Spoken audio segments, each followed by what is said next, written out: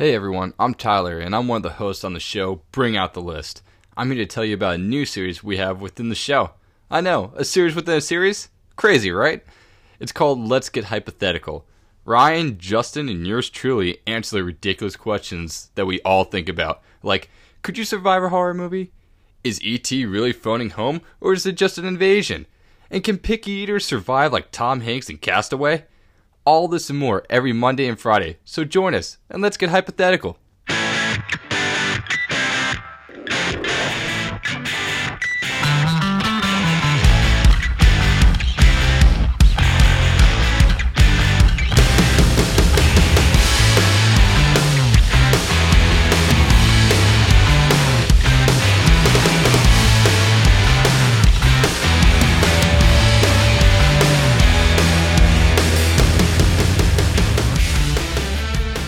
All right, hello everybody, and welcome back to yet another episode of Bring Out the List. My name's Ryan, and I'm here today to bring you another list, and I'm joined today by my co-host, Tyler Galashevsky. Man, how are you doing today, man?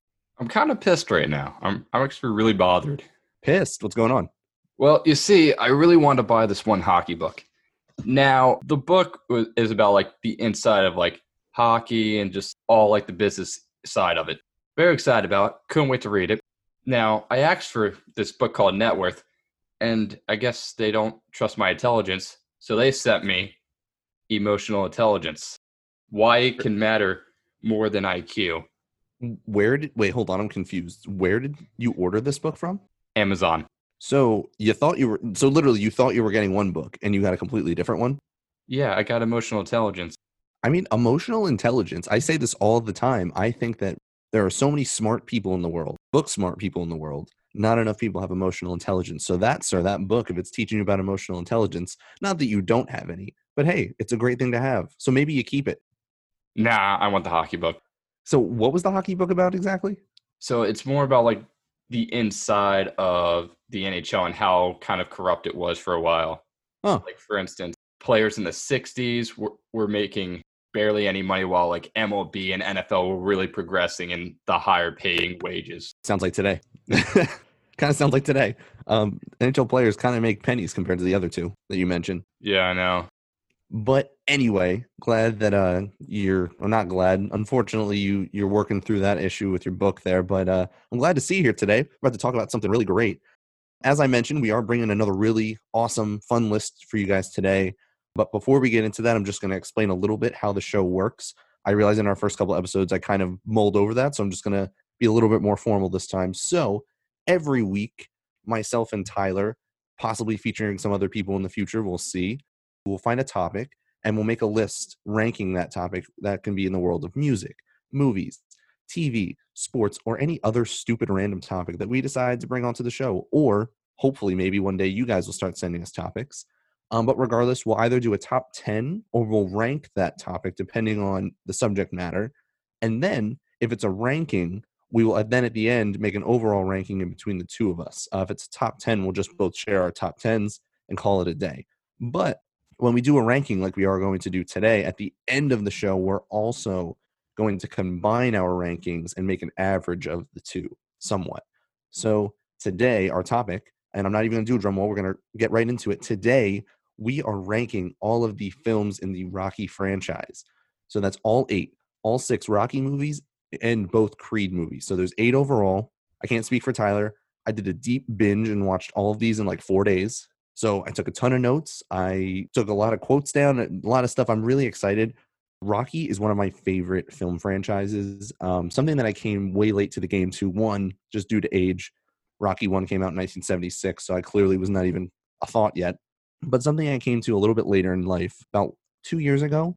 I love these movies. They're just, I don't know why. They're just really great. And I think, one, because they're a product of the time that they were made in, but also, two, there's just a great set of underdog stories, you know. Even when Rocky's on top, he's still kind of the underdog in these films. So that's why I enjoy this. But I don't know how you're feeling about this list, Tyler.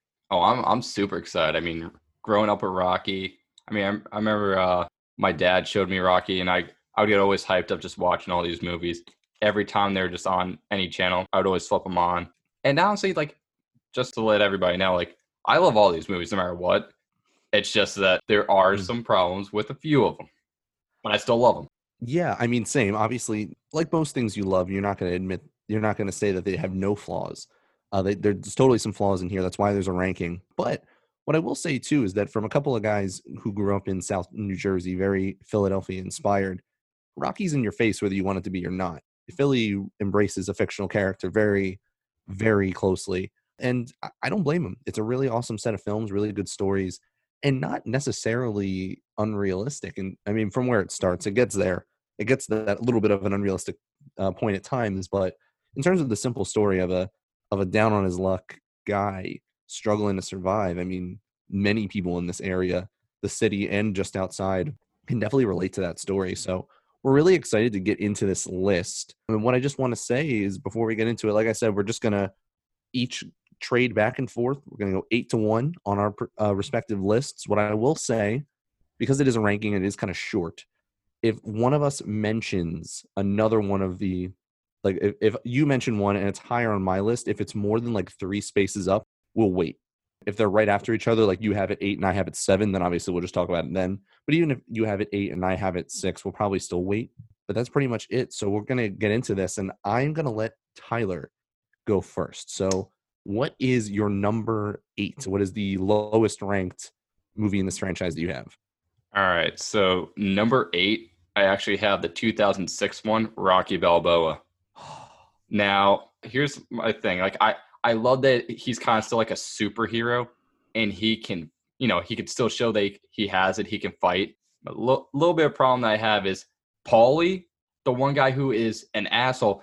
Every other movie is now he cares about Rocky. He's nice. He's just like, I don't want you to fight anymore. And the other movies, he's like, oh yeah, go ahead, go out there and fight. Give us some more money.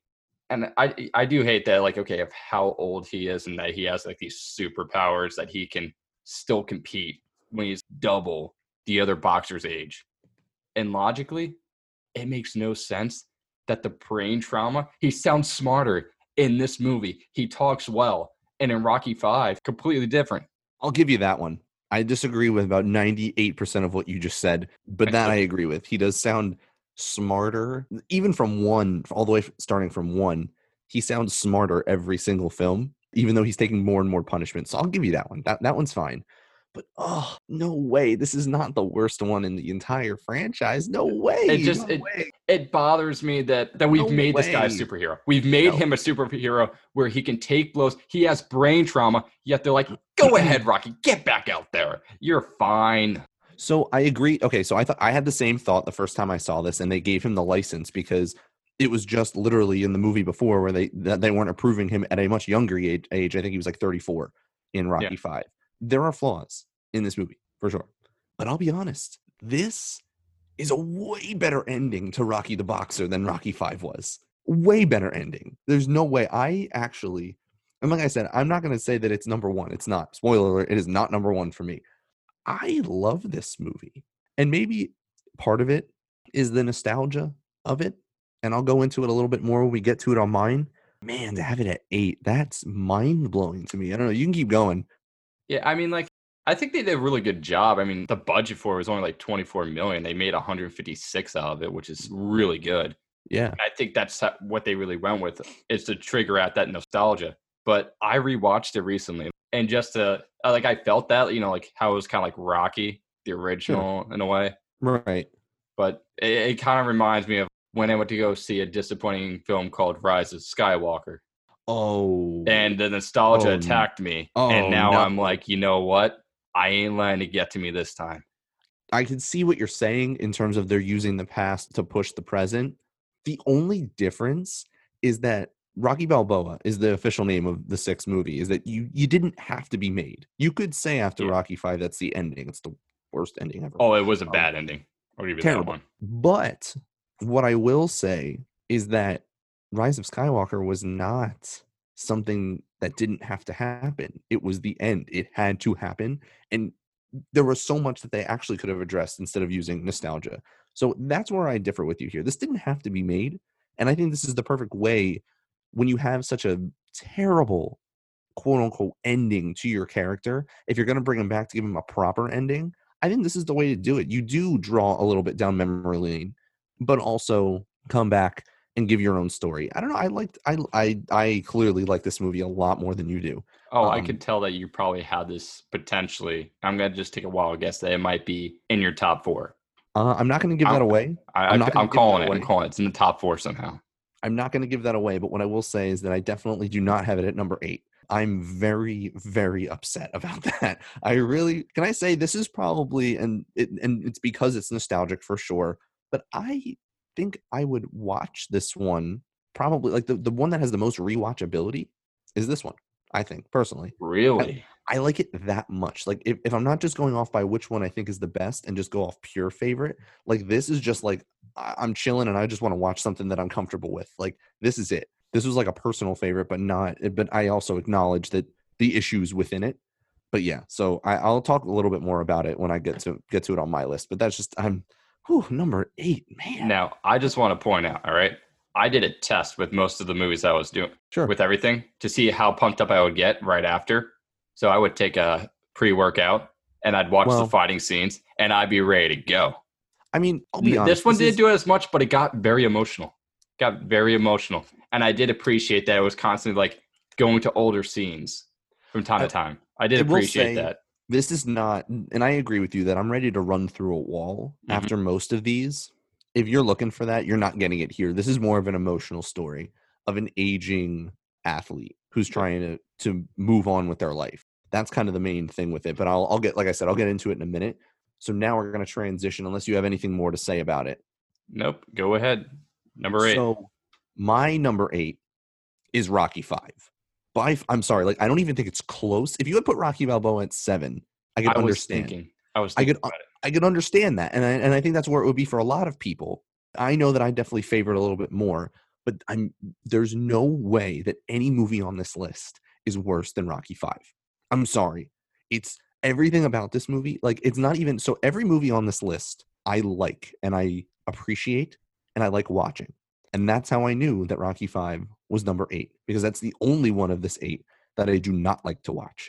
I watched them all back to back to back to back, and this is the only one where I was looking at my watch and was like, I want this to be over so I can get to Rocky 6, Rocky Balboa, because I love that one. What I will say about this one is, let's see here, it clocks in at about like an hour and 50 minutes. And that's the thing with Rocky, is that the times on the movies are very different. They don't all clock in at like a similar time, like some are shorter and some are longer. Yeah, so this one came out in 1990. Like I said, clocks in an hour and 51 minutes. The difference with this one, and you'll see the pattern later as I go on, this one was directed by John G. Avildsen.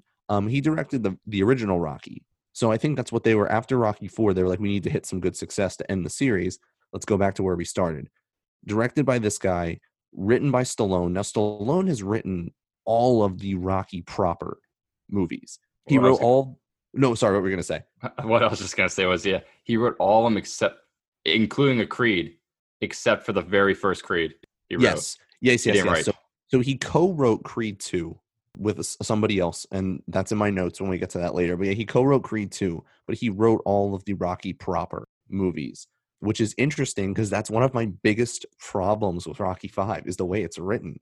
It's like so overdone. Like it's very like happy-go-lucky, like let's go Junior, like oh my god, like Rocky no, like it's like very over the top. Or like anytime Robert, his son, speaks, it's like, but Dad, it's just very, very 90s, which is funny because it was literally released in 1990, but like it's the most 90s thing ever, which is funny because I'm going to give Rocky 4 the same compliment later. When I say that it's very 80s, but this is very 90s in the worst way possible. That movie is very 80s in the best way possible, Rocky 4, but Rocky 5 is very 90s in the absolute worst way possible. It's so corny, so overwritten. I mean, Robert himself is the worst part of this movie. I think any time that kid is on screen, I just want to punch him in the face. He's so annoying. Like, there's nothing redeeming about this kid. I don't know. Do you feel the same way? I think he's so annoying.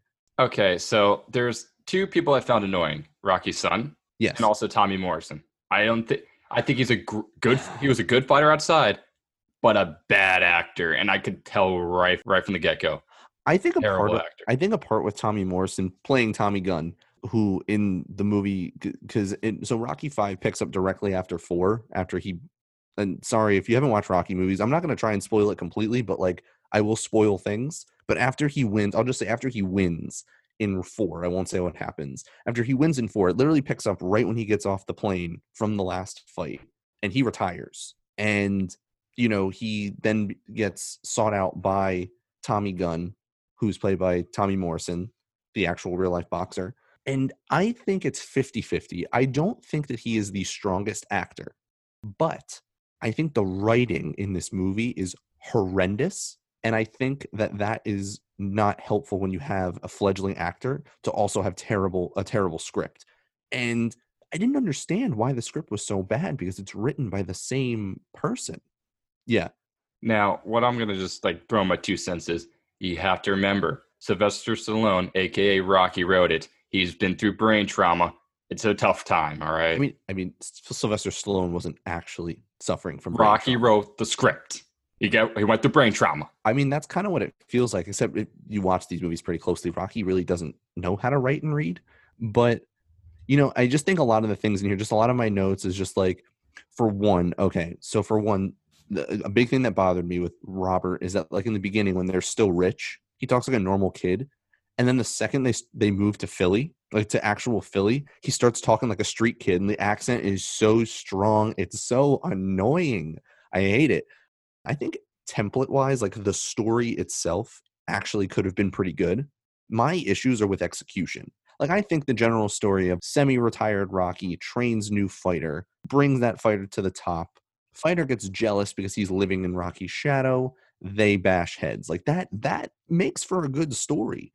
They overplay everything, even the flashbacks, because they do a lot of flashbacks here. And I don't hate flashbacks all the time if they're properly used, but they changed characters. Like, there's multiple Mickey flashbacks, and suddenly Mickey is like this really happy-go-lucky guy. He's so nice to Rocky. And like, when did this happen? They loved each other. They loved each other, Mick and Rocky.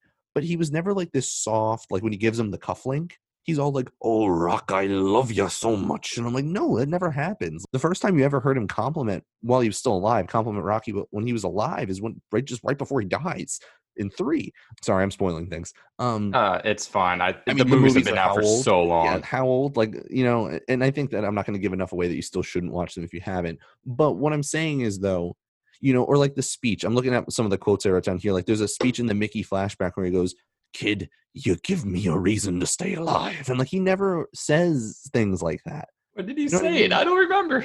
Yeah, he doesn't say, he doesn't really say anything, and the whole thing is just so overplayed. I like the plot, though. It kind of fills in some holes, like holes that normally don't matter, but like I kind of liked that they were filled in terms of, Rocky was in Russia for how long? Pretty long time. And you don't just like suddenly become not responsible for anything in your life.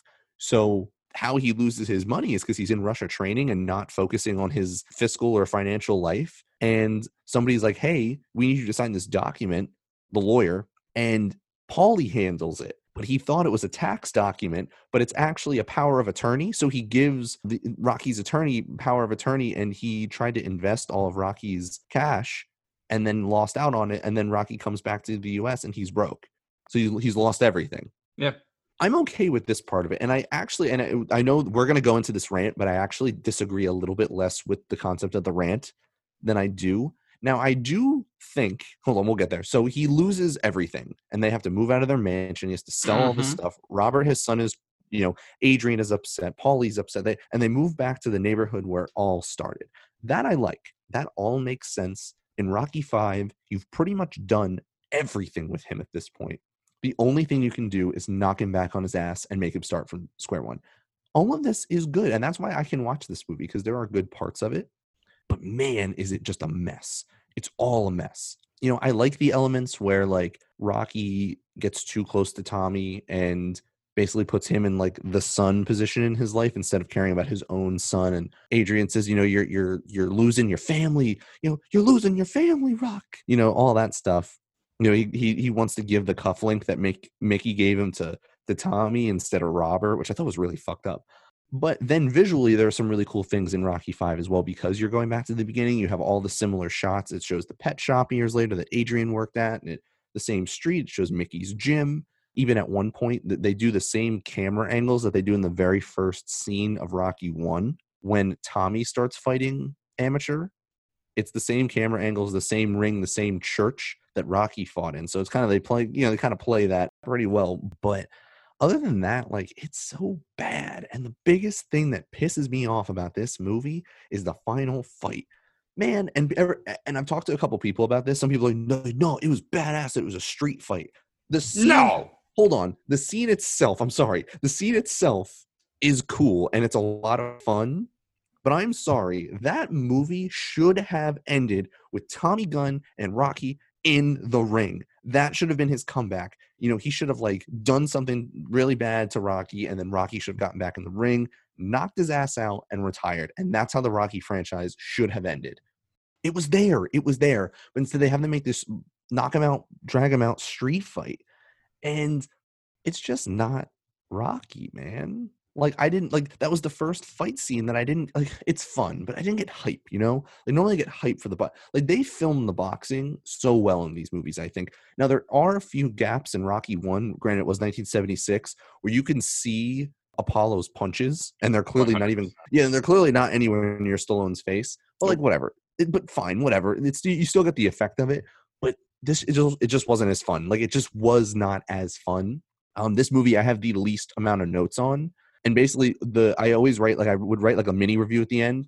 Basically, it's just that I wrote like solid beginning, decent story, execution is where this movie fails, overacted, overwritten, over everything. Basically repeated, in my opinion, you basically repeated Rocky 4 without any of the cool stuff. Agreed. Like no great adversary, no cool training scene. Like, you take out the cool parts of Rocky 4, Rocky 5. Yeah. It's not even close. This is not only the weakest movie in the franchise, this is just a bad movie. And that's how I feel about that. I don't know if where this is in your list. Okay. Is it next? It is exactly next. And the only reason I have it. So we're going to Tyler's number 7. The reason I just did my 8. This is his 7 is also Rocky 5. Yes. Yeah, so Rocky 5 is my 7. The only reason I have it above Rocky Balboa is because the first half. I like the first half where it's basically explained to me how the money got lost, how all this stuff happened. Sure. Just that little continuation. The rest of it is shit. I hate it. Yeah. But the only reason I gave it the little bump was because of the storyline. I like with the brain trauma, all that realistic. I enjoyed that this is the everyday problems of a boxer. And I would even be okay if he didn't fight in this movie. Like, if he just backs Tommy Gunn and and he wins as a trainer, fine. It's a little lame, but fine. But not that. Now, I like that. You know, we see Rocky manage Tommy Gunn. Like, it shows in a way that he's going to eventually become a good trainer with Creed. You know what I mean? He's going to he has a knack for it, I guess, in a way. But I also did notice when watching him really train Tommy Gunn, I didn't understand one word he was saying. And I didn't see him really giving that much advice. I heard, you want to That reminds me, though, in the scene when and okay, this is another thing that obviously we like the fights and we like the hype stuff in Rocky. But another thing that I love about this franchise are the quippy lines that he has. And like, he's very funny. Like, Rocky is very funny if you really listen to the script. And that's why I was so surprised that Stallone wrote this one, because normally the scripts are exquisite. But a good line in Rocky 5 when Tommy Gunn is asking Rocky to train him, he goes, "I'm not a manager. I was always the managed." Like, instead of saying I was the fighter, like, he just goes, "I was the managed." Like, I love it. I think it was because, like, okay, well, he's going through brain trauma. We have to make him struggle to find the right words. So we're going to have him say that. Yeah. Well, no, I just think that's something that he would always say. That's a very Rocky line in a movie filled with not very many Rocky lines. Like, that was one of them. But anyway, continue. So, I mean, like, if you break down little pros and cons of this situation, that you see a darker side of boxing, you see Rocky has potential to manage a fighter, to train a fighter. I would say as a con here, Paulie is still an asshole. He's still an asshole. He's still a dick. Oh, continue. I hate Paulie every goddamn time, except for the 2006 version, because he's somehow a nice person because, you know, his sister died. And now he's like, oh, okay, well, now I could be nice. So what I would say about Paulie is that I think that you're being a little hard on him. Not in 5. Like I would hate his guts No, if I he was Rocky. sold. He It's gave power of power of attorney. attorney. He gave power of attorney, and that's true. That was dumb.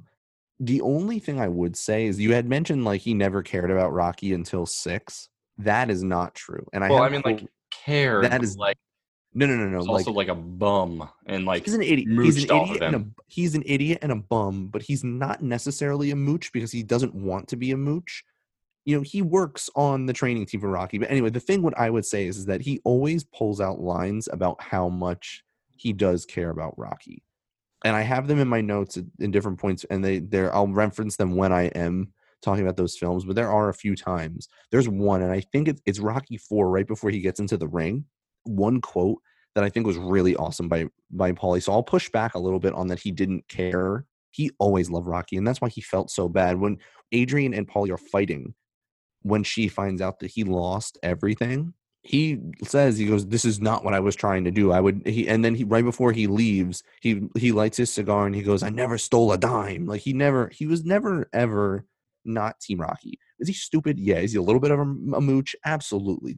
Does he put his foot in his mouth? Absolutely. Is he really shitty to Adrian? See, if anyone should hate Paulie, it should be Adrian, not That was the Rocky. thing that bothered me a lot was like how he treated his sister. Just he legit beat the shit out of her. Yeah, I mean, and emotionally too. I mean, yeah, there was a lot of things, but in terms of Rocky 5, I would say that I think all of us could take a page out of Rocky's book here and be like, look, like Paulie's family, he really fucked up, but I still love him because when they moved to Philly, back to Philly, Paulie came with them. You know, they didn't cast him out. So I think I like Paulie as a character. Obviously, you don't like him all the time. It's tough. Like I said, I think this movie is a trash can. I really do. I'm so glad that they made Rocky Balboa because that's a much better ending. You have to come with me there at least on that one. Like it's a much better ending to Rocky the fighter. Yeah, well, I just think in general, it's also just a better wrap up for the character. Like I just think in 5, there's so much to be desired, and I think you can like it less, but I think literally the absolute end of Rocky Balboa is a way better wrap up to this franchise. Because you remember in 2006, this was it. There was no Creed. That was not even spoken about. So this was the ending. And the way it ends, it's a very solid ending. Like I watched this and I was like, oh, Creed did not have to be made. Not that it shouldn't be because I like them, but I'm just saying. Oh, I didn't know. I did notice one thing with Rocky 5, by the way. You notice the one promoter kind of reminds me a little bit of like Don King. A little bit, yeah. Right? Remind me a bit of that. Yeah, and talk about things that are over the top. That's it. Yeah, George Washington Dukes or whatever his name is, the promoter, he is such a cartoon character. Mm-hmm. He's such a cartoon character. It's disgusting. And his fighter is such a robot. The guy that he brings on the stage to talk to Rocky when he's at the press conference. Yeah. It's awful. George Washington Duke, yeah, played by Richard Grant. He's a cartoon character. Like when Rocky grabs him and he's like, hit me and I'll sue. And he goes, hit me and I will sue. And then he hits him and clearly didn't sue him. Yeah, it was so cool that everybody's cheering. Rocky's like, sue me for what? Yeah, right, because he didn't have anything. Yeah. So stupid. But it was just dumb. But I don't know. And I think another part of Rocky 5 is that you take out, in addition to all the terrible things that were in it, there's also a lot of people taken out. Like Adrian is basically non-existent, minus a couple of scenes. She's basically non-existent in the movie, and I think she's a key character in the first 4. And you just kind of sideswiped her a little bit and gave a lot of time to Robert that shouldn't have happened. Now, I just have like one last little, I guess, like comment towards Rocky 5. I just remember seeing the one scene where Rocky gives the American flag boxing pants to Tommy, which I assume, wasn't it Apollo's? And then Rocky wore it for Apollo. Yes, in 4, yeah. Tony, right? Duke, the trainer, gives them to Rocky because he was Apollo's trainer. Yeah, that was another thing between the cufflink and the shorts, I guess, because he's a fighter. But still, I was like, it bothered me. It bothered me so much. I'm like, you were disrespecting Apollo right now. Yeah, you barely know this guy. I don't know. Yeah, like after like a month, you're like, oh, let's go. After a day of meeting him, hey, you wanna live down in my basement? See, that one I'm okay with. That's a very Rocky move. Plus, you have to remember, Rocky's a child of the 60s and a young adult of the 70s in a time in this country where people were a lot more friendly. That's not as weird, especially amongst boxers. And like he looks at Tommy as somewhat the same as himself. No money, no nothing, trying to live out a dream. So the one living in the basement I was fine with. It was when he was putting Tommy over his own son, which is what they wanted you to feel, is when it got like, what are you doing? But anyway, so I did my 7. What is Yeah. your 7? So yeah, now I'm going to do my 7. And Tyler, brace yourself for this because I'm sorry. I know I'm going to disappoint you. And you don't have to talk about it because I know it's higher. So that's what we'll do. I will talk about it, but the other person will stay quiet because that kind of worked. So my number 7. Ooh, man, I'm nervous. My number 7 is 1985's Rocky 4. No! Really? I know that you're not alone. I've had multiple conversations with people about not my list, but about the movies, and this is their favorite one. Anecdotally, I was having a phone conversation with one of my coworkers yesterday who was a child of the 80s. He's older than me, but shout out to Fred. He's like my best coworker friend. He said like the only thing that you don't have in watching this movie is the context of the time. And I'm going to expose that to myself. I was not alive in 1985 during the height of the Cold War. And apparently this movie had a lot of hype around it when it came out. This was Rocky 4. He's fighting the Russian, all that good stuff. If you take all the hype out, he told me a story about like he lives in New Jersey as well, Fred. He told me a story about how when he went to the shore, you know how like at the shore at all the shops and stuff, they have whatever thing is cool that year that is plastered on every single prize that you can win on the boardwalk. In the summer of 1985, everything had Rocky 4 on it. And he told me this story about how he tried for 3 days to try and win this towel that had the Russian flag and the American flag and Drago and Rocky like meeting fist to fist on the flag. And then he finally got it. And he said, Fred told me that he still has it to this day. So that was a really cool story about someone who grew up when this movie came out and why there was so much hype behind it. Now, back to my own opinions. I do not hate this movie. I like it. It is a lot of fun. The fight is probably top 2 fights in the entire franchise. Problem is everything else. So it's not bad, but this is a very A and B film. Start, middle, end. It's literally an hour and 31 minutes. Yes. This one was directed and written by Sylvester Stallone. Music was done by Vince DiCola. This is the first Rocky film the music is not done by Bill Conti. He did basically all of the other ones leading up to this one. Now, this movie, like I said, and I'm going to change my opinion a little bit, is an embodiment of the 80s for the best and the worst. So the worst parts of it, and the first bullet point I put down when so this movie picks up right after Rocky 3 when Rocky and Apollo do the secret Rocky v Apollo 3. So he comes home. Now, the first plot hole in this is that in Rocky 2, Robert is like 2 or 3 years old. Suddenly in Rocky 4, when Rocky comes home from that said fight, the kid's like 10. What happened? Anyway, not that I would hold it totally against it for that because like who cares? But the first real thing is that he comes home to celebrate Paulie's birthday, and you know what they get him for his birthday, Tyler? Yep. You want to tell him what he gets for his birthday? A robot. A robot. They get him the Paulie-bot, which is what I called it in my notes. They get him a fucking robot. Like it's the weirdest, corniest thing.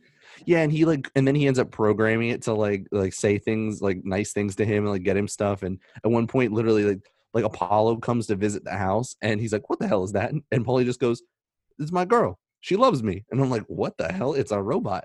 But basically, the way that this movie is set up, it's that Rocky is the champ at this point. He has the belt. He won it back from Clubber Lang in 3. So he's the champ. And at this point, Apollo is retired still after training him for the Clubber Lang fight. So he's still retired. And these Russian trainers come in and bring in Ivan Drago, this beast of a man. Dolph Lundgren plays Ivan Drago. and they bring him in to challenge, like the Soviet Union or Russia is entering the WBC, World Boxing Confederation, and we want to represent, we want to win the title. And they're pumping him with one, they use like this top of the line technology to measure, like at one point that they're measuring his punch weight, and it's like the average puncher punches at about 800 pounds per punch. And then they have him punch the machine and it goes to 1,800 pounds. And he's like, Ivan Drago punches at 1,800 pounds per punch, meaning every single one of his blows is detrimental. Like they say like all this dumb shit. Like he's just this machine of a man. He doesn't really speak English. And this is a common theme, is that the adversary, minus Apollo, this is kind of a thing where the enemy fighter, even in Rocky 1, I think Apollo was more of an enigma than he was a character. But normally whoever Rocky is fighting doesn't really have much of a personality or a background. This is the worst one. Like, you don't really know anything about Drago other than the fact that they've just breeded him to be a killing machine. And Apollo looks at this guy and he's like the most American ever. He's like, I'm not gonna let this guy come in here and like, I'm embarrassed this fool. We're gonna do an exhibition fight. I'm gonna come out of retirement and I'm gonna beat this fool. And so they do the exhibition fight. This is one of the coolest opening scenes ever. Like James Brown, literally the real James Brown, comes out and does a performance as Apollo is coming out. Apollo's got the Uncle Sam hat. He's all American decked out. Rocky's in his corner, and he comes out and he's all cocky. And he's like, "Hey, you going down, fool?" And they did the press conference beforehand, and Apollo doing his great thing. He's probably my favorite character in the entire franchise, by the way, is Apollo Creed. Oh yeah, he's pretty entertaining, and amazing. I love like living in America, just playing as he's just jumping around. Yep. Yeah, and James Brown is literally there singing it. And then and like they kind of set the tone, is that like he's all cocky, and then the ref goes, "All right, tap gloves," and Apollo goes to like, he lifts his hands like over his head to bang down on Drago's gloves, and he basically just hits a brick wall, like his hands don't move.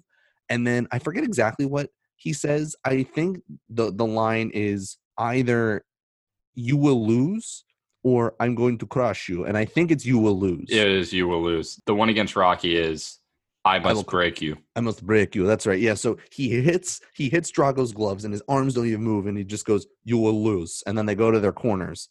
And man, this fight, it's an absolute drubbing. Just destroys Apollo. He makes it through like 3 rounds barely. And then he finally knocks him out. Now, the big caveat here and the motivator for Rocky is at one point he's the head trainer. And Tony Duke, his actual, like Apollo's actual trainer, is like, throw in the towel. You throw the white towel. That means that boxer's corner is giving up the fight. But Apollo, when he was in the corner before the round starts, was like, don't stop this fight no matter what. No matter what. So like Rocky's like, and there's a scene where he's holding the towel and then it flashes, and this is where it gets very 80s. Like Rocky's holding the towel and then all of the heads of all the different characters in the movie are flashing past his head, and then it flashes back to the towel and he's like, oh, oh, and he just decides not to throw it, and then Drago knocks him out after like beating the shit out of him and kills him. Deadly punch right there. He's dead. And then when he hits the floor and Rocky's like there, and they're like, someone goes, he's unresponsive. Drago literally utters the line, "Oh no, that's right, they're interviewing." He was, what do you think of the damage done to Apollo? And he goes, "If he dies, he dies." And like that's hardcore, dude. That is fucking hardcore. Now, unlike all of the other Rocky movies, there was no part or no struggle where he had to like he knew the second this ended, I have to fight this man. Like, I'm fighting this man. Whereas in like 3 and 2, it was like, should I, shouldn't I? He comes home and he's like, "Adrian, I'm taking the fight." And then this is one of the cool lines. And it's funny, right after Rocky 3, where she hypes him up when they're training on the beach, the exact opposite. He's at the bottom of the stairs and she's at the top of the stairs. And the famous line is, "You can't win." If you don't remember that, she tells him that he can't beat Drago. Such a supportive wife. But then and I don't remember what conversation this is, but it happens right after that conversation, or is during the conversation with Adrian. A quote from Rocky is like, "If he's going to beat me, then he's going to have to kill me. And he'll have to be prepared to die, because I don't think he's ready for that." And I love that line. I mean, he just killed your best friend. Right, that's what he's saying. So he's saying like, this is it, bro. Like, I'm giving you everything. And no, so he does say that to Adrian, because then, and this is the most 80s thing that happens in the movie, and I know that you're going to know it when I start talking about it. When he gets into his car and leaves, And Yep. and it does the montage of all the different scenes from all of the other movies and then it shows like Rocky in the middle driving. It's the most 80s thing, and it's so corny, but I love it. I really do. Like, I like it, but also I acknowledge that it's probably kind of corny. Yeah, what were you gonna say? No, what I was just gonna say was I love that the song "No Easy Way Out." Yeah, Every single time I play it, I reenact that car scene. I can't help it. it's It a came product on the of its car time. last night as I was driving home with my girlfriend, and Yeah. I just started reenacting the whole thing. She's like, "What are you doing?" I'm like, "My best friend just died." I mean, yeah, it's very much a thing that is, like I said, just a product of its time. But so then he gets past that, and then he goes into training. He gets Tony, and they get to Russia. It's just Tony, Paulie, and Rocky in the middle of Russia just training. And he's running through snow, he's climbing mountains, he's doing all this. This is the best training montage in the Yes. entire franchise. Rocky proper. There's another one that I'll mention later that I think that training montage, if not better, is very close, but I think this might still be number one. But there's another one that's very close, but this is the best training montage in the entire franchise. But this is where a lot of people will argue that this movie is Apollo dies training montage fight, and it's it's very surface level, and I'm not gonna, and that's why it's low, because it's very surface level. I still very much enjoy it, but he gets to the mountain, and you have the famous Drago. You have all that, like, it's very hype, and then it ends, and then they get to the fight. Now, this is one of my favorite lines from Paulie. I mentioned it earlier when you were roasting a little bit. I love this line because not only is it the most Paulie way to compliment somebody, but also just very touching in general. So they're walking up before he comes out to go to the ring. And right before they go, these pre-fight conversations are always the best ones. He goes up to Rocky and he's like, "If I could unzip myself and be someone else, I'd be you." And then he hesitates and he goes, "You're all heart, Rock." And then he kisses him on the cheek, very Italian.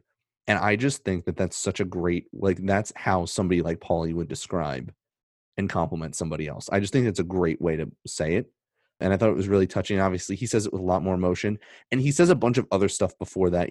The speeches around, like, Rock, like, I'm not so great with talking about my emotions and blah, blah, blah. He's like the tough guy. Like, I don't know how to express myself. And then he says that. And I'm like, I just think that's so touching. And then we get to the fight. They get in the ring. And like you said, Drago says one thing: "I must break you." And then we commence. And then the fight begins.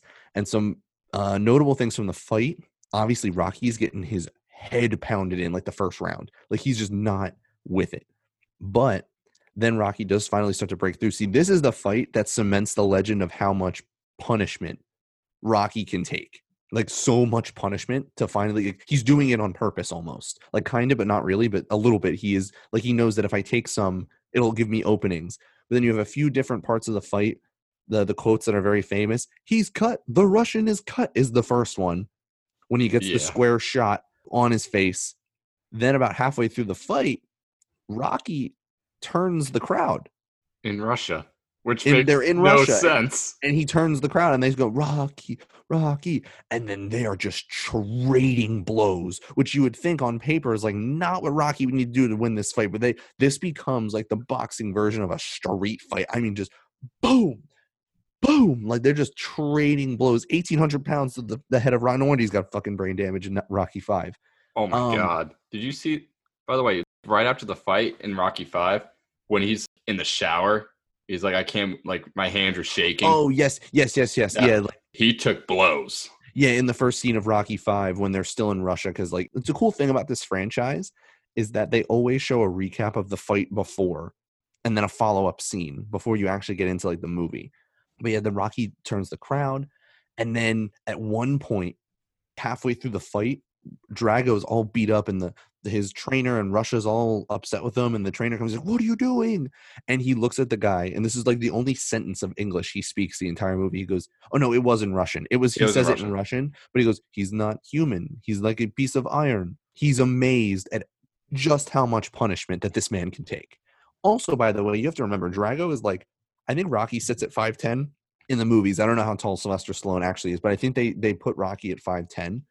I want to say Drago is like 6'2" at least, if not 6'4". Like, he's got the reach and the weight I don't even know how this is a matchup, really. That's the only thing with Rocky sometimes. Like, I don't know how this is a matchup because, like, clearly he's like a light heavyweight, maybe a heavyweight sometimes. Because I think I think in 3, he weighs in at 202, Rocky. But he's not that heavy. And I don't think he's that much bigger in 4. But regardless of that, like, he can't believe it. Like, he cannot believe how much damage this guy takes. And then I just said it before, but then even the announcers, there's a quote, he's like, it's like the last round, and they're like, forget technique, this just turned to a street fight, because they're just going boom, boom, boom, just trading shots. And everybody should know in the Rocky franchise, do not trade blows with Rocky, because he'll win every time. He will win every single time that you're just trading blows. He will take that thing to the chin and be like, oh yeah, bop, like, and he'll hit you with that left hook. Can I also just say, Rocky has the worst defensive game. He has no defense. So I agree There's with no you. defense. It's just I offense. agree with you until Rocky 3, and I'll go into why it changes. I don't want to give that away yet. But he abandoned it in Rocky 4. Oh, absolutely. Absolutely. He just did it the one fight, and then he's like, all right, that's it. Let me get my face bashed in. You're totally not wrong. None of that is wrong. I agree with you in every part of that. And then I have the bullet point here, and I think this sentence is a great way to put it, because this is how they framed the movie. In the last round, Rocky knocks out communism. Yes. Not just Drago. He knocks out communism, because he knocks out Drago. And then this very, very manufactured speech that he gives to the press post-fight. We weren't alive in 1985, Tyler, and I think that if we were, we would appreciate this a lot more. I still did, honestly. It was still good.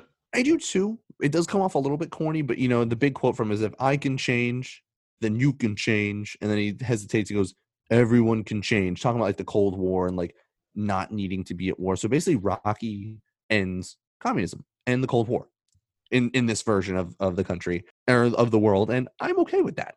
Oh, yeah. Which is why, onto the rant earlier that we never went about Rocky 5, the man ended communism.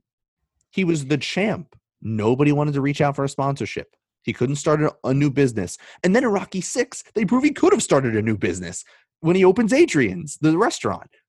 I can't fucking take it anymore. It's the worst part. I'm so mad. It's the worst part of 5. There's no way that he would go completely broke like that. But anyway, I disagree with it a little bit less than the original rant that we had, but I do still think it's valid. But my overall thoughts with Rocky 4, though, what I will say is that it's a very simple, straight line plot.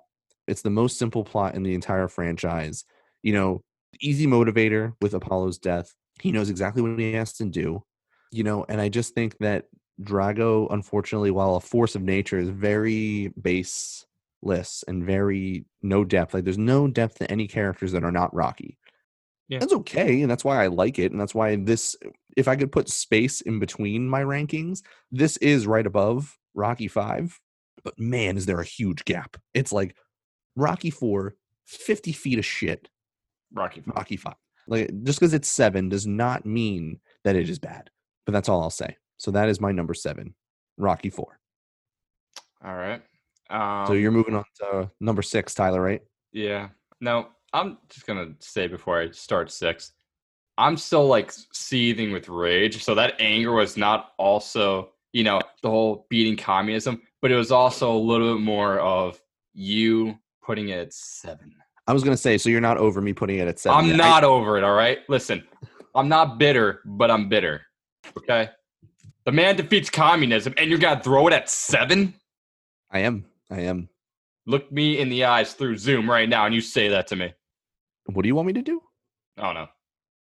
I was going to say, look me in the eyes through Zoom and tell me that you put that at 7. Well, all right. Look at the camera. Here we go. You ready? Yep. I put Rocky 4 at number 7 on my list of the Rocky rankings. All right. You call my bluff. Shit. There you go. Anyway, besides calling my bluff, Ryan, my number 6 is Rocky 3. I have Rocky 3 at number 6. Ooh, interesting. You see, I did like it.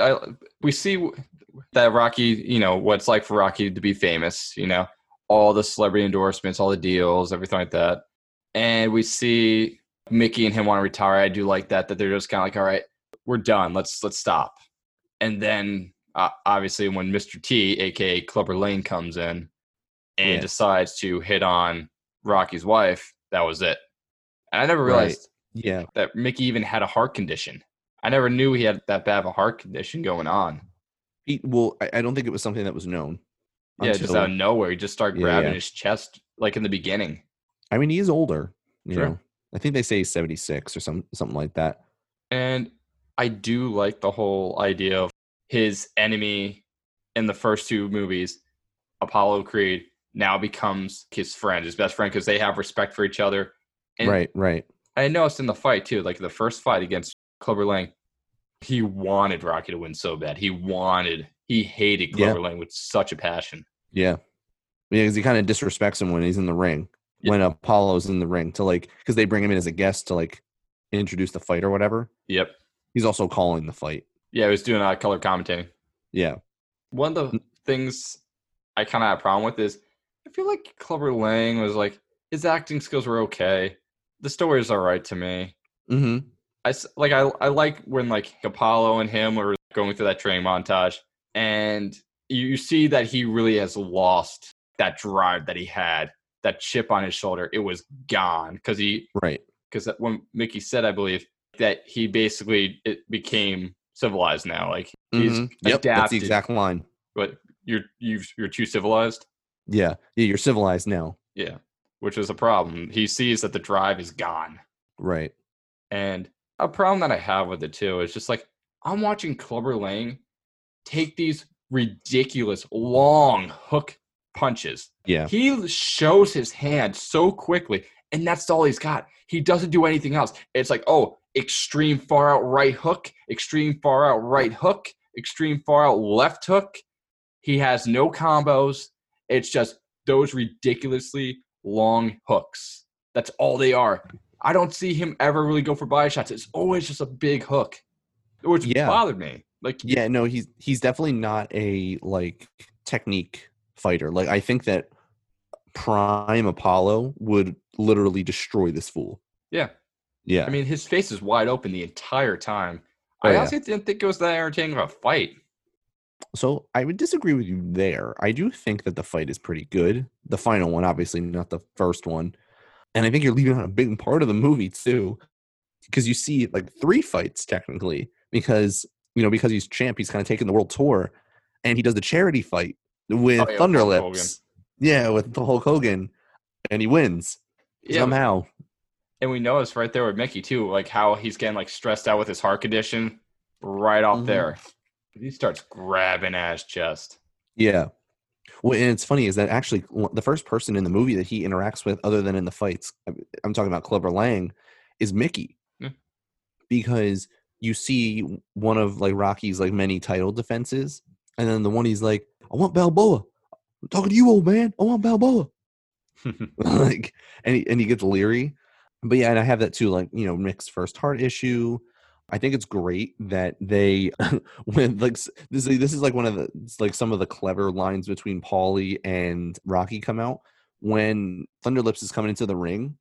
They're 404 pounds or 400 pounds. What's that guy eat? And then they introduce and the reigning world champion Rocky Balboa weighing in at 202 pounds. They say his weight, and Rocky goes, "What do you think he eats?" And then they introduce Rocky, and he goes, 202 pounds.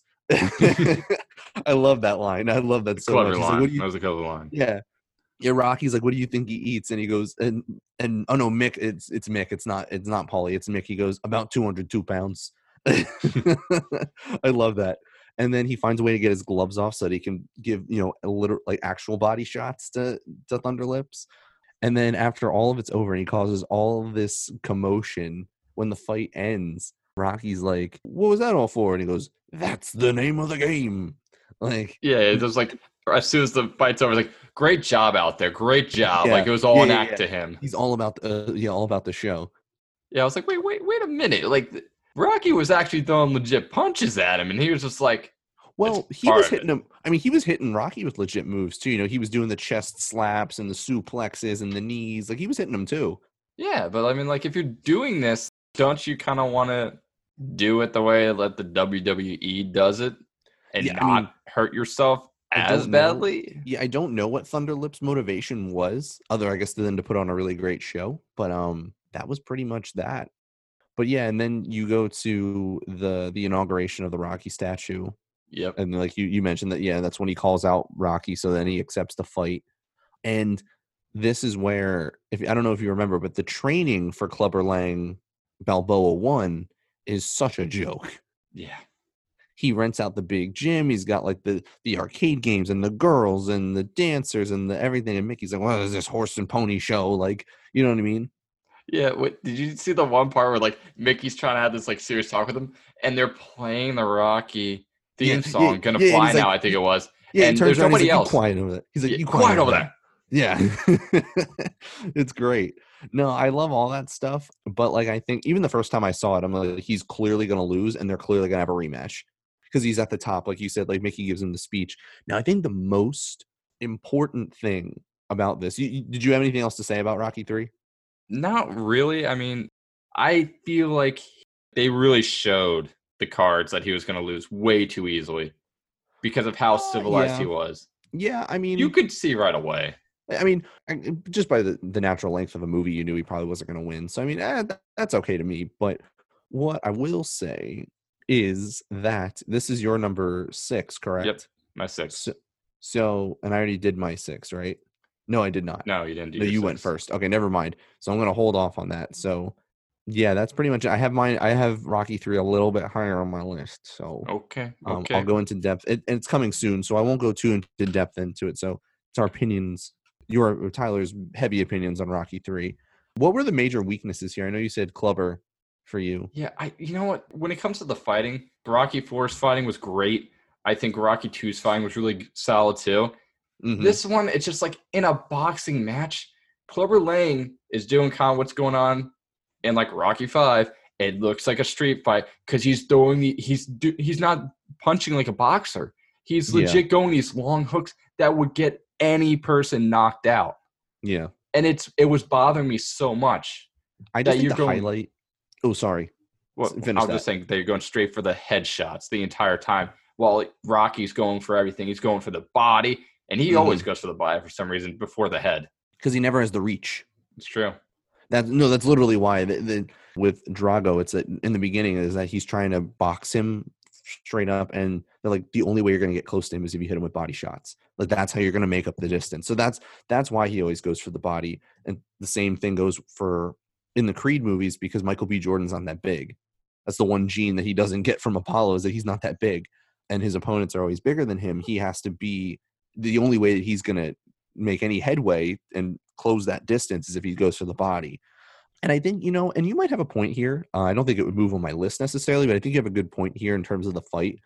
I think I'm so focused on the progression of Rocky from a Philly boxer to a real fighter, the transformation that he makes in that movie, that's why I look at this fight so much better. Cause like I'm not going to go fully into it right now cause I'm going to talk about it in a little bit, but he goes from like total one style to another just through training with Apollo. And I just think it's awesome. Like it's really cool.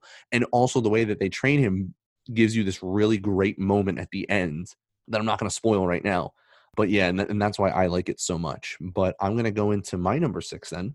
All right. Which I think you're going to be surprised, but I think if you really listen to what I'm saying here and how I talked about it before, because it already came up on your list, you'll understand. But my number 6 is Rocky Balboa. Oh, okay. Yeah, the sixth installment in this franchise. And like I said, it's a personal favorite. I did not overrate it. I don't think that it jumped anything that it shouldn't jump on my. Well, you think that Rocky 4 should be higher, but yes, I do, Ryan. I think it should at least be just like the number in the top 4. It should be in the top 4. I don't know about that one. But what I would say is that, you have Rocky Balboa, also written and directed by Sylvester Stallone. This one clocks in about an hour and 42 minutes. So, it's a simple story. And I'll give it this. I criticize Rocky 4 for the same thing, although I think that this didn't need to be long. It just didn't need to be long. But you have Rocky many years later. This movie came out in 2006. Rocky 5 was 1990. So there's a significant amount of time passing in between. The music is done once again. He comes back, the original himself, Bill Conti. And like I said, this shows Rocky many years later. He is now the owner of a restaurant that he named after his wife, Adrian.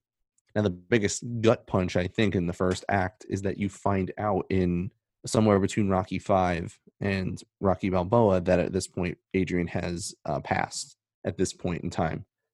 She's been gone for about 5 years. She died of cancer. And you can see even now how much of a toll it takes on Rocky every single day. Like, he has not gotten past that. What I will say, another thing that this movie does, and people criticize it for this reason. I don't think it should be criticized for this reason. This is a walk down memory lane and a love letter to fans of this franchise. They bring back all of the references and all of the people, and they don't do it in my opinion, not in an obnoxious way. They make all the references. They go to all the different sets and all the different places. And I think that it really works. I think the coolest one is that in the restaurant, there's an older man who always eats for free there. And if you know Rocky, the waitress is like, this guy he's not going to pay again. He goes, that's all right. Spider's got a hell of a right hook. And you're like, wait a second. Spider Rico is the first person that Rocky fights in Rocky, the original Rocky movie. That's the guy that he beats in that first scene, Spider Rico. And they've stayed friends for all of these years. He goes, and that's what he says to the waitress. He goes, but he's got a hell of a right. So, that's cool. I think what they do this for a double effect. They do it as a tradition that Rocky has, but also to bring you down memory lane again. On the anniversary, I think it's of her death, I believe. He goes around Philly to all of the spots that they used to go to every year. And one of the spots is the ice skating rink. Like, that was their first date, and you see that in Rocky 1. And then he goes to his old apartment, the one that he lived in Rocky, when he's talking to her at the top of the stairs, and he invites her in and all that stuff. Like, all those places with Paulie. He does this with Paulie, and apparently he also does this with Robert normally, but Robert didn't show up for this one. And Paulie's like, I can't do this no more, Rocco. I can't do it. You was good to her. I was bad to her. This isn't fun for me. And then like they're in front of the ice skating rink, and he's talking about like the first time that they were on their date. And I love the line that he goes, because it shows like it's just very Rocky when he's, he said, when our hands touch, he goes, I could feel electric. And like, it's just a very Rocky way to say it. Electric. And then Paulie says, he's like this, he says, this is sad. I don't want to do this. I was bad to her. And then I love the follow-up line that Rocky says when he says, I was bad to her. He goes, she always loved you, Paulie. She always loved you. And I was just like, it's true, because Adrian really did. She always cared about Paulie, no matter how bad he was to her. But then he hits a line like, stop living in yesterday. Yesterday wasn't so good neither. Like, that's like a very Paulie line. And then Paulie leaves him. He goes to the same bar that they would go to in the first two Rocky movies in their part of town. And he meets the bartender, who is the girl from Rocky 1 that he drags away from the street kids. He tells her, like, you got to be smart, got to be this, got to be that. And she remembers him. They have a conversation, and then she becomes a really big part of the story. He ends up walking her home, and then he meets her son, and then he kind of takes the son in, like, kind of apprentice-wise to, like, make sure he does good and stuff like that. So it's kind of like him, like, giving back, because he doesn't really have anything else. Robert is older now. He has a big-time job. He doesn't talk to Rocky as much as Rocky want him to. And then the big theme of this movie, though, is that Rocky just does not feel like he hasn't conquered the biggest demons in his, that he's dealing with. What he was saying was he still had that fire inside of him. Yeah. Yeah. What Paulie said was, tonight, let all that fire out. Let it die. Yeah. Tonight. So then out of nowhere, Rocky decides, like, I'm going to do some local fights. Like, I'm going to get back in the ring, and we're going to see how it goes. Now, actually, and this is another reason why I bumped this movie up, is that this movie develops the other fighter way better than than the other ones. Better than Clubber Lang, better than Apollo and the original Rocky, better than Drago. Honestly, better than Baby Drago. No, I lied. Better than the guy in Creed 1. Like, all of them. I think he's up there with the better adversaries. Mason the Line Dixon. He's the current heavyweight champion. And I like how the movie acknowledges that it's 2006 and America does not care that much about boxing. And throughout the entire movie, they go, honestly, if this kid boxed back in the day, like, Apollo and Rocky would knock his ass out. Like, it's not even close. Like, he's not even close to the tier of fighter. And similar to what they said about Rocky in Rocky 3, that he was a paper champion because Mick was setting up the easy fights to keep him safe. Right. They criticize Mason the Line Dixon because he only fights guys that are not in his league. Like, he's the best of what's currently out there, but what's currently out there, including himself, is a much lower brand of fighter. So he's trying to prove that he's a legitimate champion, and there's nobody out there for him to fight to make a profit. So his representation is like, hey, Rocky just got his boxing license. He's the former champ. Do an exhibition. You get out there, you get a little bit of exposure. You'll look like the good guy because you won't knock his ass out. And the crowd will love it because everyone wants to see the former champ. You know, everyone loves Rocky. So they come to him. He takes the fight. And this is where people are like, you're telling me that a 50-something-year-old Rocky is going to fight a legitimate boxer? And I understand what you're saying. Yeah, it's so far-fetched. I get it. Mm-hmm. He'd knock him out in the first round. But there are parts, which I don't think, because I think the last thing to go on a boxer is their hands. Like, look at Mike Tyson right now. Like, he's ready to, he could still. Mike Tyson. Right, exactly. But he's a bad man. And what I would say is that they put things in the plot that make it a little bit more achievable. Like, they're very realistic about the training. While this is not even close to the best training montage, it's the most logical one. So, like, Tony comes back. They got the gang together. He gets Robert together. Finally, I'll go back to the scene that does get Robert on board. And he goes, all right, well, your knees are shot. You can't do long distance running. You have arthritis, so you can't do this. They name all of the different types of training. You're at this age now, so you can't do speed. And like they acknowledge all of these things. And they say the only chance that you have in this fight is power. So they power train. They go, and then the quote from Tony Duke, they call him Duke. The quote is, let's start building some hurting bombs. His hands. They're going off pure power in this fight.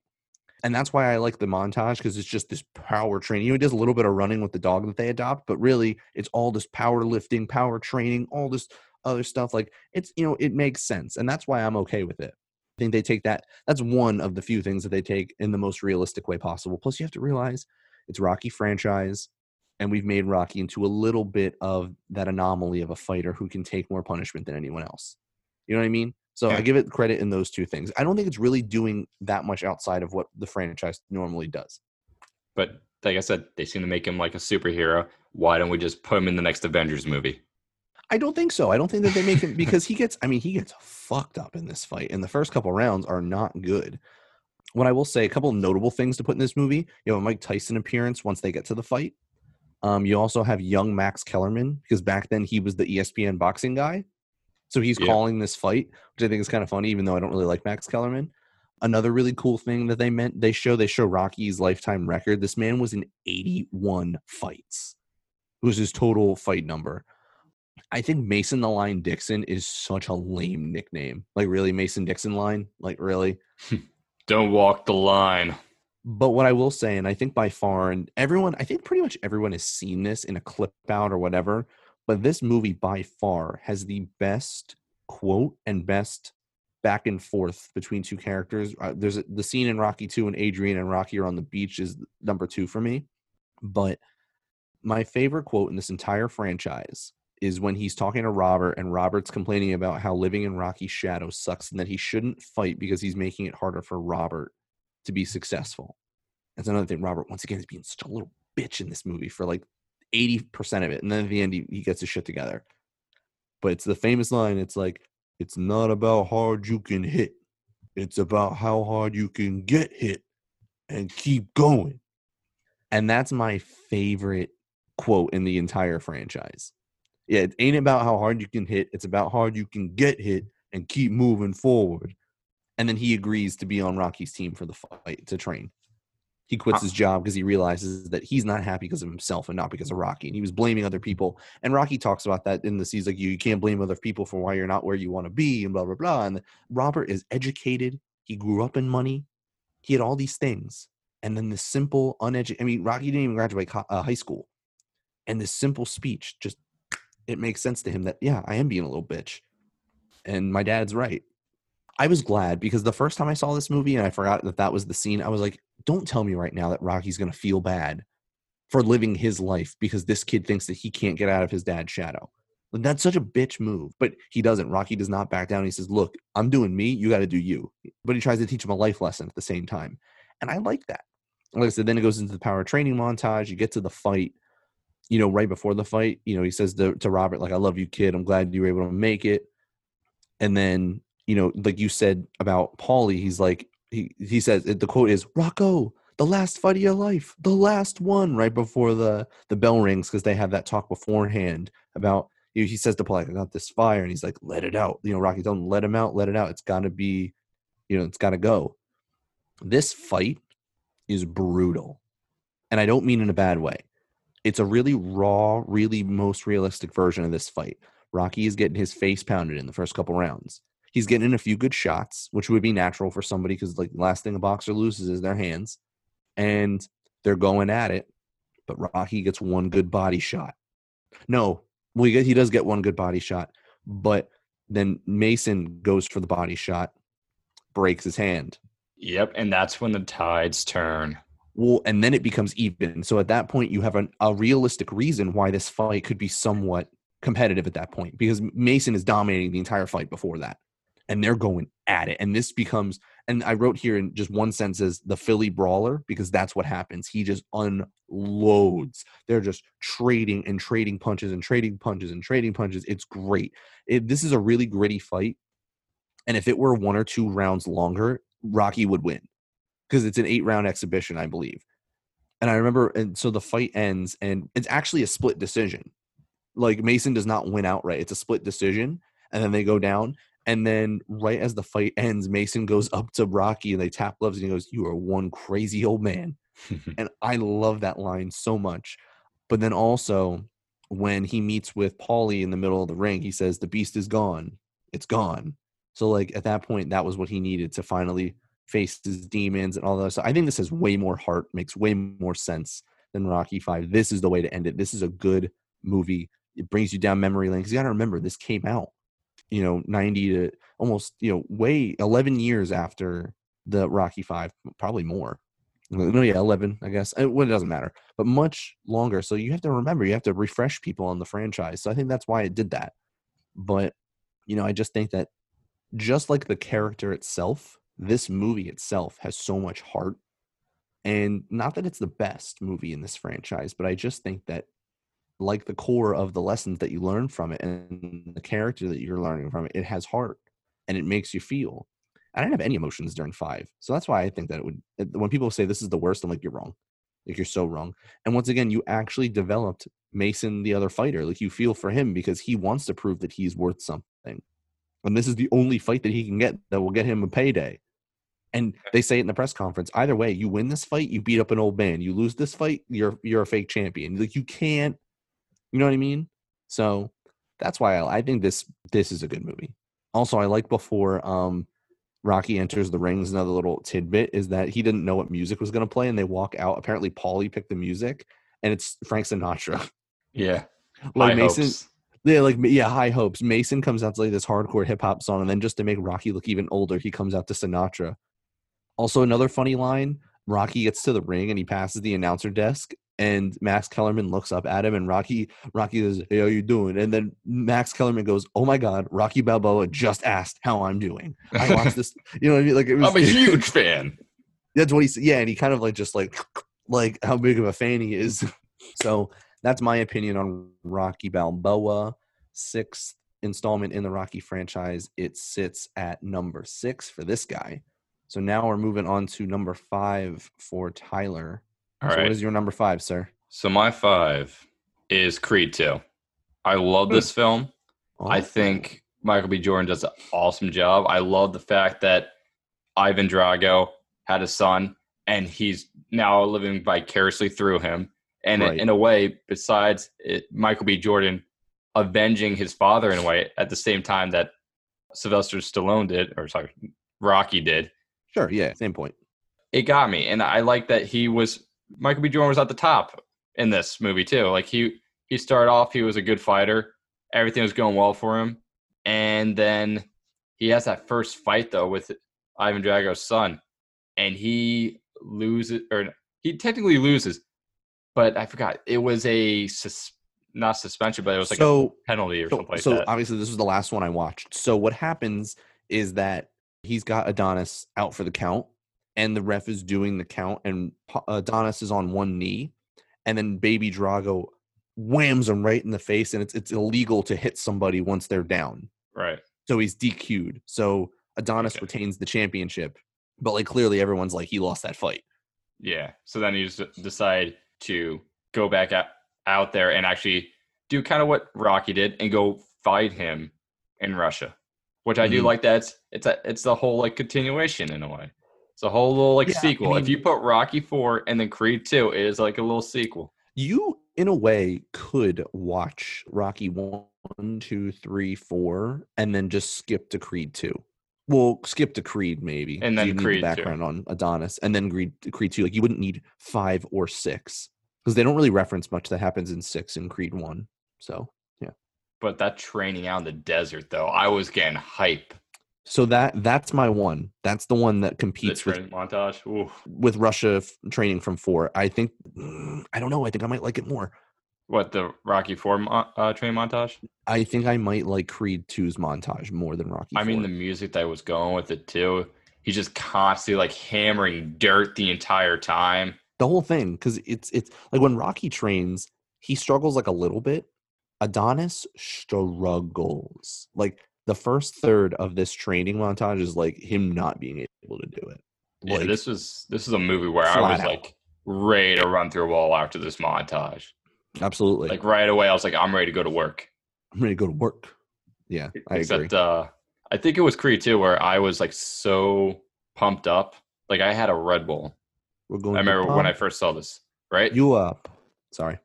When I'm seeing this montage, I had a 16-ounce can of Red Bull. My whole plan is to just, watch a little bit and then go to the gym. I was glued to the TV. And by the end of this montage, I am like ready to throw my head through a wall. I am ready to go. And I watched the entire movie. Next thing I knew, gym was closed. I couldn't do anything with this energy. That sucks. Done. Oh, that's right. Yeah, it's quarantine. But it was that good of a movie. It held my attention the entire way. Such a good movie. Yeah, I agree. I do very much enjoy Creed 2, but it's a little bit higher on mine, actually. Okay. But if that's all you have to say about that, I don't want to go into it yet because we're going to basically not skip, but I only have a couple points because now my number 5 is Rocky 3. Okay. So, yeah, this is where I've got Clubber, Rocky 1 and 2 fights. The big thing that, and I slightly mentioned it before, but I think that the biggest thing in this movie and why I like it so much, because it was, when I first made this, I had it in the 3 slot and I moved it down a couple times. But I think the biggest thing with Rocky 3 is that he's not fighting Clubber Lang. He's fighting himself. And Clubber Lang is just the object in front of him. You know what I mean? Yeah, I know what you mean. I get that. Yeah, and the biggest thing that he has to overcome before the training, because he starts training with Apollo, but it's not working. He's just not motivated. And the big motivator, he's got nothing because of his fear. So he's literally just fighting himself. Fear is what he's fighting. And that's the big turning point, is when he realizes that he isn't scared anymore, or like he figures out what, and that's the big thing. Adrian tells him, like, what are you fighting for? Like, what are you fighting for? And he's like, she said, it can't be for me. It can't be for Apollo. It has to be for you. What are you fighting for? You know what I mean? And I think that's a really good point. I have a lot of notes on this one. Mickey dying. See, that's right. He said, you can't do it for me. You can't do it for Mickey. You can't do it for anybody else. It's just you. And I think that you see some real true pain in a lot of different ways. I think his reaction when Mickey dies is one of the most authentic, great acting moments in this whole franchise. When he finally passes, you see the one tear go down Burgess Meredith's face. Burgess Meredith plays Mickey. And then he just says, I love you, kid. And then he passes on. And you see the pain in his face. And then the yell, he just yells after that. And I just think it's really, really sad. And they go through the funeral and all that other stuff. And with that said, although as heavy as this movie is at times, it's still Rocky movies. So it's not super heavy. But also has some good lines in it. They go to Cali once Rocky agrees to train with Apollo. And then he first meets Paulie, and he tells Apollo, what does he say? Apollo says something about Paulie, and he goes, it takes about 6 years to get to know him. Like, he's like, because he says something to the effect of, like, I don't like this guy. Yeah. And then when they try to start formally training Rocky, Paulie's like, he's a bruiser. He ain't no boxer. I love all that stuff. Or at one point they're training and Rocky's like, tomorrow. And Apollo's just like, there is no tomorrow. There is no tomorrow. I love that stuff. Like, that's great. And then that drive. You move into the conversation that he has with Adrian on the beach when he's failing so terribly at the training. She finally cracks him, and this is the big line Rocky says, for the first time in my life, I'm afraid. I'm afraid, Adrian. Is that what you wanted? I'm afraid. You want to hear me? You want to see me break down? I'm scared. Right. I'm scared. Yeah, all of that. And then she brings it back up. I think it's one of the best conversations that you see between them in this franchise. And that's where Adrian becomes more than just the woman that he fawns over, but also like literally his only true partner. Like, this is who he needs to be with. But we see that strong development in Adrian throughout all the movies. Like, after like the first one, she's like so shy, so much of an introvert, and then she starts getting a little bit more confident, starts getting a little bit more strength, starts fighting back with Paulie, and she says it. She's I'm not shy anymore. Yeah, and then I think in like Rocky 2, like it's a little bit better. She seems more confident. She's standing up for herself against Paulie, and in Rocky 3, she's there. She is his rock. She is able to motivate him and actually be able to, give her opinion, voice her opinion, wake him up. Yeah. And a big part of that is, one quote that she has is like, when they're on the beach, she goes, why'd you even want to come here? You've never quit at anything since I've known you. Why do you want to quit now? I love that. That's a really great moment for her. And then I just wrote one little sentence here that says montage part 2, because now they really go into it. Rocky's ready to go and he's ready to train for this fight. What I can say here is that this training montage is awesome. I love it. It's obviously not the best one, but I very much enjoy this one. And I think that the Rocky Apollo bromance it's everything for me. It's absolutely everything. I love the bromance. Yeah, that's where the whole little hint of Apollo saying, like, after you win this fight, like, you owe me a favor. Right. Yeah, I mean, and then like the favor ends up being like the Apollo versus Creed, or sorry, Apollo versus Rocky 3. Yeah, match 3, but privately held. There's an article apparently somebody wrote about that, like who won that fight.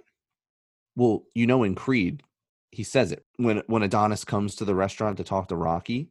He says like, I'm his son, so can you at least tell me who won? And Rocky goes, he did. Oh, yeah. I don't remember that. Yeah, he says it. He says it in Creed that Apollo won. So yeah, I love that. Also, can we just talk about Carl Weathers in general? Like, he's a fucking unit. I mean, he looks like a boxer. Like, he's not an actor. He's a boxer first, Carl right? Weathers, no, man. He's an actor. Solid actor. Played football for a little bit in the NFL.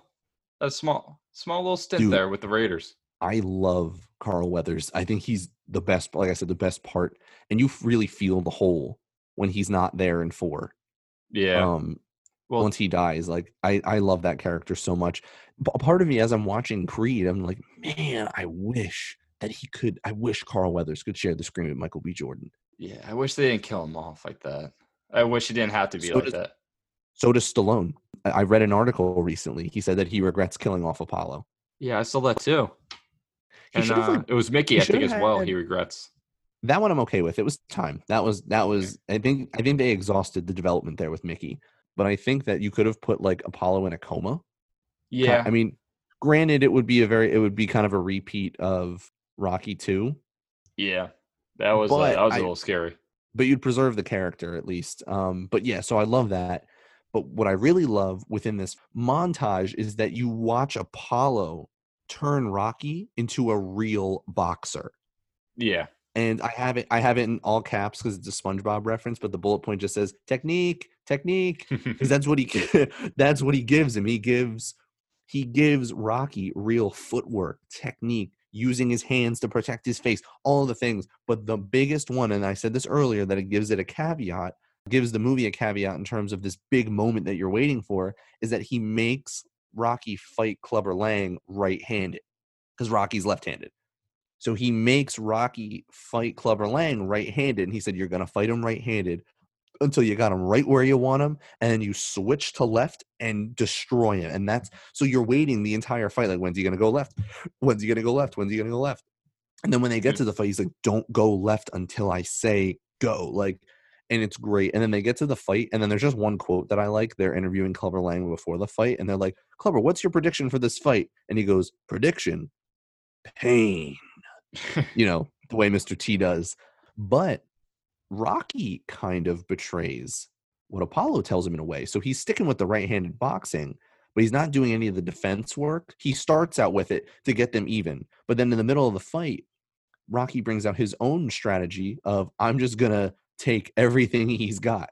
And he's just shot after shot after shot. Rocky's taking it and taking it and taking it. And Apollo's like, "What are you doing?" And he's like, "I got a strategy. I'm going to tire him out. I'm going to tire him out. He's getting tired. He's getting tired." So, yeah, he's just wailing and wailing and wailing. But you can see every time he goes to the corner, he's more tired and more tired and more tired. So Rocky knows what he's doing. He knows how many rounds are left, and he knows what he's doing. So he knows, I can take the punishment. Like, I can do this. So, I'm going to keep taking this until I see a spot where he gets tired, because it's the same thing.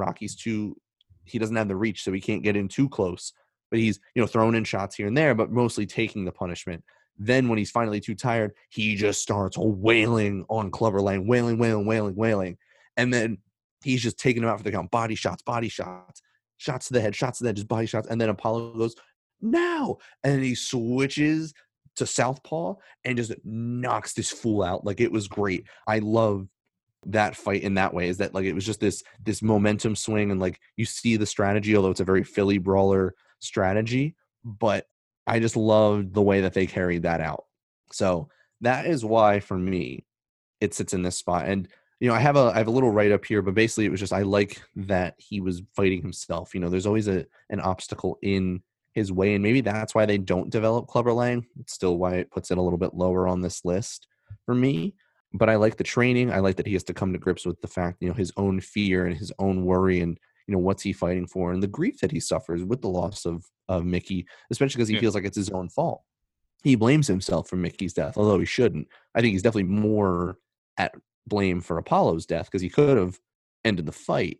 But the one thing that this movie lacked from the first two, although I like it a lot, is Rocky wasn't as quippy or funny. It was very straight up, like very like revenge. I mean, I get it for the plot of the movie. He's not going to be, but I did miss that after watching 1 and 2, where he's so funny and so quippy. Not having that here was definitely something that was missed for me in the script. So that's why it kind of sits where it sits for me at number 5. Gotcha. Yeah. All right, I see why you put it there. I can see the reasoning behind it. I'm not budging with it.